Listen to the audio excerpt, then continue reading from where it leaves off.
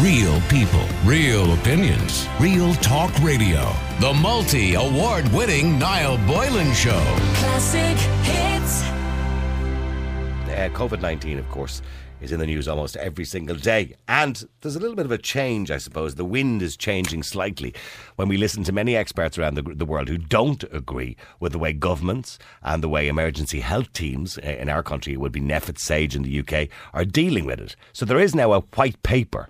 And a lot of people have been talking about the white paper over the last few days, and what should we really know about it? And according to a white paper by the COVID Recovery, a scientific approach group, Ireland's public health strategy to tackle COVID-19 is outdated and it needs to change. Now, this white paper document is signed by 67 doctors, Irish doctors, by the way, and 100 scientists who are calling for an end to lockdowns whilst questioning NPHET's handling of the pandemic. Now, these are not, by the way, mushes. These are not people who pretend to be doctors or something like that. These are genuinely doctors. I'm going to speak to one of them in a second. And one of the doctors as well, by the way, we have spoken to more recently, Professor Jack Lambert, who's head of infectious diseases and an expert at the Mater Hospital and a credentials as long as your arm. And also on the line to speak to me is Dr. Alan Farrell, who is also a co-signee of this white paper as well. Alan, you're also a member of the newly formed COVID Recovery Group. Good afternoon to you. Hi Niall, how are you? Thanks for having me on. You're welcome. It's very difficult, Alan, because all we ever hear is one side, which is the government side, and RTE are very good at obviously promoting that on a regular basis, particularly at 6 o'clock on the news every day when we hear figures, which to many people put a lot of fear in them. And for those who believe, there are people out there who think there's no virus at all and this is all a load of codswallop. It's clearly not. There is a virus. There is a virus that kills people who are vulnerable. But what angle are you coming at this from? You're basically saying that lockdowns are not the answer and do more damage than good. Is that essentially what you're saying? I think what we're saying is that severe lockdown measures do more harm than good. Now, just going back to your point there, with regard to the virus, there certainly is a virus, and there was a very serious virus that went around the world in late winter, spring of 2020. And I think, just to go back to the point about NPHET and the government, we in the group were very much supportive of government, supportive of NPHET regarding the measures that were implemented around that time. I think everybody bought into that. Well, of course, because we didn't know what we were dealing with, I suppose. Absolutely, yeah. So, and some of the modelling around that time was predicting very significant death. Well, I think 120,000 were predicted to die in Ireland within 6 months, but thankfully it never happened. Yeah, and that was by one particular expert in Ireland. Those figures never materialised. So that was good, and then so time went on, and then over the summer things got a little bit more complicated, should we say. I think the coverage around COVID became very, very one-sided. I think there was very, very little reflection in terms of what we came to understand about the virus, in terms of seasonality and who it was affecting and what the absolute impact was and how many people were actually affected versus what was predicted at the time. So, let's get to NPHET first of all. Okay, NPHET's job as people who are medically minded is to tell the government this is what we believe is happening. So they're basing their decisions NPHET. Now the government don't have to run with NPHET decisions, by the way. They're an advisory group to the government, although you'd find that hard to believe at the moment. But in saying that, their job basically is to tell the government what they believe the modelling is, to predict what's going to happen in 2 or 3 weeks' time. It does look like at the moment we're making it up as the days go by. Every morning we come up with a new plan. But they're basing this on case numbers. Everything is based on case numbers. There's a lot of talk at the moment about PCR testing and how reliable it actually is. In your own opinion, and from your observations in relation to PCR testing, do you believe it's reliable enough to basically dictate public policy? Okay, so I'll take the modelling in a second, Niall, if that's okay. But with regard to PCR it's very effective during the epidemic, okay? So when lots of people were becoming sick, I think it was an effective tool because you're identifying who was actually sick and using it in a very effective way in that way. So then as time moved on, PCR became increasingly used. And the problem with PCR is that it doesn't just pick up active virus, it actually picks up old viral fragments as well. So somebody who may have had the virus, whether symptomatic or not symptomatic 6 months ago, could still show positive with a PCR test. Now, when you say the virus, COVID-19, if I had, say, the flu or a cold 6 months ago, would it pick that up? Not necessarily, no. I think we're more focused on the old viral particles of SARS-CoV-2, but many people could have had this and not even known that they had it. So if you couple that with the actual what's called the false positivity rate, so all medical diagnostic tests will have some degree of false positive. That means that people will test positive for the test but not have any evidence of the virus in their system. Now, when the actual prevalence of the virus is low, so when there's very little of it in society, and then you keep testing, well, then the vast majority of your tests actually become unreliable and false positive. So if you're testing 100,000 people a week, as we're doing, roughly 100,000 people a week, we've gone, when everybody was kind of back out playing again, roughly around June to August, September, when we're seeing very little deaths, very little cases, we weren't doing as many tests. All of a sudden we ramped up the tests. And I know it sounds a bit Donald Trumpish, but if you do more testing, by the very nature you're testing more people, you're saying you're going to find more positive cases because of the false positives. And in the epidemic phase, it's really important to test people because people are sick and you want to identify them and make sure they get the best treatment. But when the prevalence is low then, and the vast majority of the tests become unreliable, I think it's very, very dangerous to start setting policy around those numbers. And when you start actually telling everybody on a daily basis that these so-called cases are reflective of very, very sick people in the community, well, I think that's. Well, I think it's probably the first time in human history we've been telling people that they're sick when they're not actually sick at all. Yeah, so I think the word case is the important word to focus on there. So it's the first time that we've ever called an asymptomatic person a case. So typically, what we would say is somebody who's sick who presents to a doctor with symptoms may have a diagnostic test to back that up. That's a case. But this is the first time that we would call a positive test, which may or may not have meaning in an asymptomatic individual, a case. Okay, when we look at the moment, say, for example, Alan, that roughly, say, 4 or 5 people die per day, right, from COVID-19, or with COVID-19, I'm sorry, I probably should reword that, okay? Is it a case, by their own admission, NPHET have said there's 3 to 6% positivity rate, depending on the day and depending on the week they're talking about, okay? If we're testing everybody who is in a hospital setting or in a nursing home setting, and we're testing them all, by the very logic of that, if 70 to 80 people die a day, well then 4 or 5 of them are most likely going to be COVID positive. Does that necessarily mean that 4 or 5 people per day are actually dying of COVID-19, or are those figures, in your opinion, being manipulated? Well, I wouldn't say manipulated, but we don't really know what they mean. So what the PCR gets a little bit more complicated when you talk about things like cycle thresholds. So this is the number of cycles that's required to amplify the genetic material that you find from your test up to an amount that gives it meaning. Well, Cillian de Gascon did mention 35 to 45 or 45 at one stage cycles, didn't he? And many experts in PCR testing around the world would say anything above 30 and certainly above 35 is inaccurate, unreliable. Yeah. So you're almost certainly coming up with people who are not infectious, and then you're asking those people to self-isolate, etc. So that's tricky. So what we need to find out is what exactly what cycle thresholds are being used at the moment. Is it consistent across the board? Are the test kits that are being used consistent across the board? And that if people are being tested at high and coming back positive at high cycle thresholds, are they being retested a week later as they're supposed to be? So I think that's all very, very important, and that doesn't necessarily go for cases, but it also goes for hospital admissions, etc. So the point is, we're questioning NPHET's strategy in relation to this and their modelling in relation to this. And I know Tony Holohan mentioned that they're concerned that the kind of downward trend they've seen in the last 3 weeks has suddenly stopped, and maybe that we're on an upward trend again, which puts December the 1st in jeopardy. Well, it could put December the 1st in jeopardy for lifting the level 5 lockdown. But what are the alternatives to NPHET? I don't disagree with you that NPHET should be changed on a regular basis. NPHET should be questioned, and they don't seem to be questioned at the moment. So, but the alternatives to lockdowns are the Barrington Declaration, and we spoke about that last week here on the air, whereas you protect the vulnerable and everybody else gets on with their lives. Is that what you're suggesting, Alan? Well, there's a few components to what we're suggesting. So I think with regard to modelling, the modelling... Maybe you could fix your phone slightly, Alan. It's difficult to hear. Yeah, go ahead. Yeah. With regard to the modelling, we'd like to take a look at the modelling in a bit more detail and see what's actually underpinning the modelling, what the assumptions are that it's based on. And just to answer your question with regard to, say, level 5. So if you go back to the end of October and you look at the cases and you look at the hospitalisation, you look at ICU loading, you see that the curve turned before level 5 restrictions would have had time to have an impact. So in other words, whether we went into level 5 or not, you're suggesting that we would have seen a decrease in those cases numbers anyway. Level 3 was already having an effect.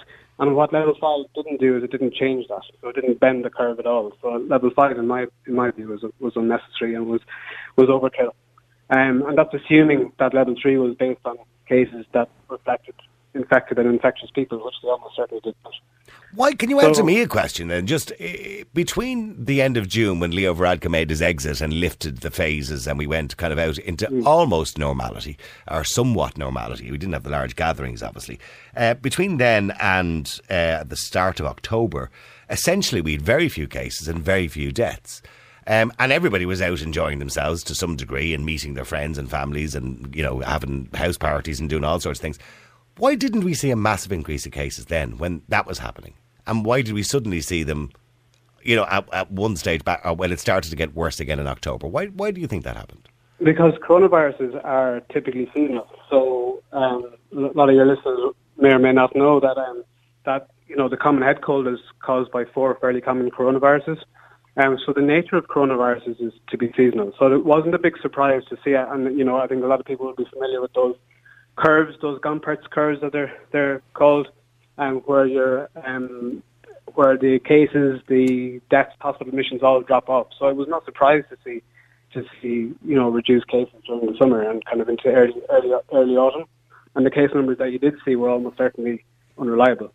Mm-hmm. So that was where. So again, once a new virus comes along, it has this very impactful epidemic phase, which we had in the springtime. There's no doubt about that, right across the world. And then it has now started to rise again in an endemic fashion. So we expect to see, you know, increase in respiratory-related impact, whether it's hospitalizations or deaths. And does it surprise you to see that the HSE themselves have acknowledged that there's no cases of the flu this year? Yeah, and I've heard a few explanations. Or do you believe there is cases of the flu and we're just identifying it as COVID-19 because they've tested positive for COVID? I guess it's a reasonable question. I've asked a few experts this and they don't know. So what they will say is that the use of face covering, social distancing, etc., probably has resulted in a reduction in influenza and RSV and those other viruses. But the same measures haven't translated into a reduction in other viruses such as rhinoviruses, etc. So it's difficult to say. Okay. My suspicion is that SARS-CoV-2 at this moment in time is the dominant endemic virus, and that. Okay, and the idea that there are other doctors and professors out there who want zero COVID, do you believe it's possible, or has it ever been possible in the history of mankind, to annihilate a virus in society without taking any measures? In other words, that our bodies themselves, the herd immunity theory, I suppose, because now I know we have vaccines on the way, which may help, but I don't think it's going to be the magic bullet because I don't think everyone's going to take the bloody thing. So, but do you think that herd immunity is the way forward? Well, herd immunity is an inevitability. It's not a strategy. It's whether you arrive at it through a safe spread or whether it's vaccine use or whatever it is. So, that's going to happen regardless. But going back to the white paper, the main focus of the white paper, and this is to answer your question with respect to the zero COVID movement, the focus of the white paper is to really put down exactly what benefit lockdown has over, say, traditional pandemic guidelines as set out by the World Health Organization up until this year, and focus then on the destructive nature of lockdown. And the lockdown measures, particularly severe ones such as level 5, are having a huge impact right across. Well, absolutely. We only spoke to a woman yesterday, sadly, whose husband took his life because he was so depressed over the lockdown. Yeah, coincidentally, I spoke to a relation of that person this morning. A complete coincidence. Mental health is the big problem in general practice and in primary care right across the country at the moment. I don't think the impacts of that are going to be quite seen for some time. We know from the London Ambulance Service that suicide call-outs have doubled. I know anecdotally from here that there's similar kind of stories starting to emerge here as well. The vast majority of mental health presentations to general practice are in people under 30 with adjustment disorders, depression, anxiety, suicide ideation, self-harm, all those things. Cancer diagnosis is very much delayed. I've been speaking to cancer surgeons who are saying that their colleagues are seeing presentations of cancer only described in old textbooks of medicine. So, you know, when you hear things like that happening, I think we really have to question the value of these kind of severe restrictions. Okay, and the alternative then the alternative is that we tackle this differently. But and I understand the reason and the why you want to tackle it differently. And we've spoken to people, other doctors and professors like yourself, who've said exactly the same thing, that we need to abandon this idea of locking everybody up, and we need to focus on the vulnerable and protect the vulnerable and take common sense steps towards this rather than locking down the whole world. Okay, yeah. But the point is then, I mean, what happens if your white paper, which has been signed by 67 doctors and 100 scientists, and some of them with great credentials, as I said, we spoke to Professor Jack Lambert here last week on the air, who's head of infectious diseases, so these people are not mushes. They're people who know what they're talking about, but have a different view than NPHET. What happens if it falls on deaf ears? Or what happens if you lose your job? Because we've seen doctors who've stepped up and said, I don't agree with this, I think we're doing it wrong, and they've lost their jobs. Yeah, and I understand why people would be a little bit concerned about speaking out. And, you know, I think healthy debate is important. I think that's one thing that has been missing massively in this entire story, which is another side to the argument. And so thankfully there are people like Professor Martin Feely and Dr. Jack Lambert and myself and lots of others who signed this paper coming forward. The more people that kind of say, look, this represents our views, the better it is for the movement and the less at risk everyone is. I can understand why people would be a little bit hesitant, particularly if you're involved and have contacts with the HSC, etc. Look, it's completely reasonable that people wouldn't want to. Do you think the media have played a role in the? Do you think part of the epidemic or pandemic is the media and the sensationalising of the story? Probably out of my area of expertise there a little bit, but I do think the coverage has been unbalanced. Yeah, I think that's a very reasonable comment. I think there's been a lot of fear instilled, and you know, part of the format that we recommend. Oh, we're losing you again there. Sorry, Alan, we're losing you. Yeah, part of the format. Sorry, part. Yeah, so the four important points in the white paper. So we try to be constructive here. We try to offer the government an alternative strategy, an alternative solution. So this isn't just about giving out and saying, listen, NPHET are wrong or the government are wrong. You know, we're very supportive of government. We're very supportive of NPHET. We want to say, look, can you have a look at an alternative strategy? So one of the things we'd like to look at is you know, some of the more kind of say political and media aspects of it, which is more debate. Is it helpful to have RT at 6 o'clock every day telling people, you know, that 4 people died and 350 people are ill? Or, well, actually, they're not ill, to be honest with you, because most of those 350 people are asymptomatic anyway. Yeah. So is that helpful, is it? Well, we need detail. Yeah. So once we don't have detail in those figures, which we definitely do not, then I don't think they should be done in that way. Now, I don't have a problem with those figures being announced, or we don't have a problem with those figures being announced maybe on a weekly basis or twice weekly basis.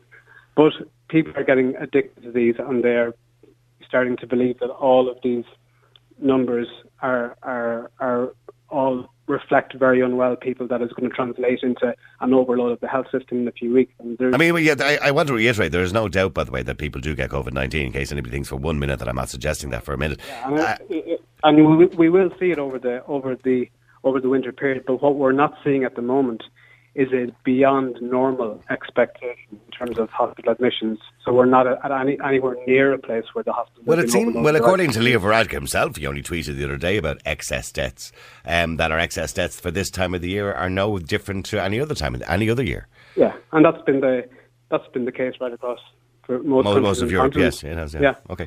Well, listen, I've read the paper and I find it extremely interesting. For anybody who wants to see it, by the way, it is available online, and it does have all the data. I'm not going to go through all the data, obviously, on the air. We wouldn't have the time for it. We'd spend the day talking about it. But there's all the data is there to prove everything that you're saying as far as you're concerned and your observations, and to the other doctors that agree with you. And all you want is a debate. You want the government to listen to the other side and take the other side into consideration, and not just go with, I suppose, the one narrative is what you're saying.